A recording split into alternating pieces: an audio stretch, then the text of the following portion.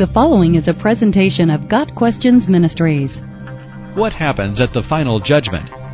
The first thing to understand about the final judgment is that it cannot be avoided. Regardless of how we may choose to interpret the end times, we are told that it is appointed to men once to die, but after this, the judgment. Hebrews 9 verse 27.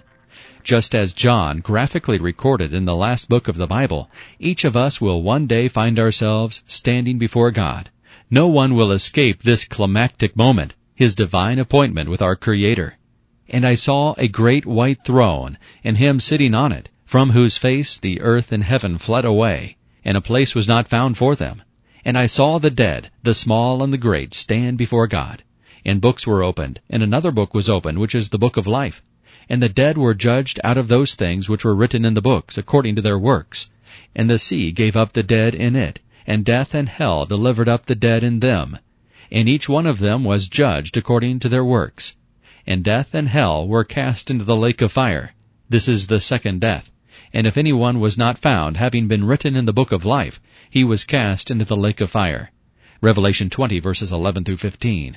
This remarkable passage introduces to us the final judgment, the end of human history, and the beginning of the eternal state.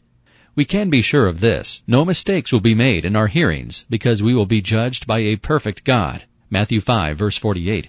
This will manifest itself in many undeniable proofs.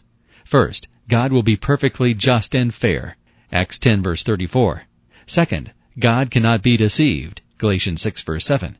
Third, God cannot be swayed by any prejudice, excuse, or lie. Luke 14 verses 16 through 24. As God the Son, Jesus Christ will be the judge. All unbelievers will be judged by Christ, and they will be punished according to the works they have done. The Bible is very clear that unbelievers are storing up wrath against themselves, Romans 2 verse 5, and that God will give to each person according to what he has done, verse 6.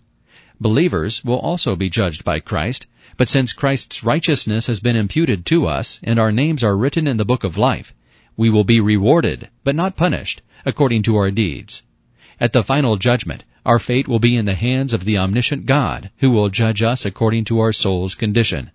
Therefore, the final judgment will be a time of rejoicing for a few, and the ultimate nightmare for everyone else. Jesus said that only a few would be saved, while the rest would be lost. Matthew 7 verses 13 and 14. However, for now, our fate is in our own hands. The end of our soul's journey will be either in an eternal heaven or in an eternal hell. Matthew 25 verse 46. We must choose where we will be by accepting or rejecting the sacrifice of Christ on our behalf, and we must make that choice before our physical lives on this earth come to an end. After death, there is no longer a choice, and our fate is to stand before the throne of God, where everything will be open and naked before Him. Hebrews 4 verse 13. Romans 2 verse 6 declares that what we do in our lives goes into the books that will be opened at our judgment. God will give to each person according to what he has done. It is on that final judgment day that God will open His arms and declare those profound words, the very essence of our fervent hope upon this earth: enter into the joy of your Lord. Matthew 25 verse 21.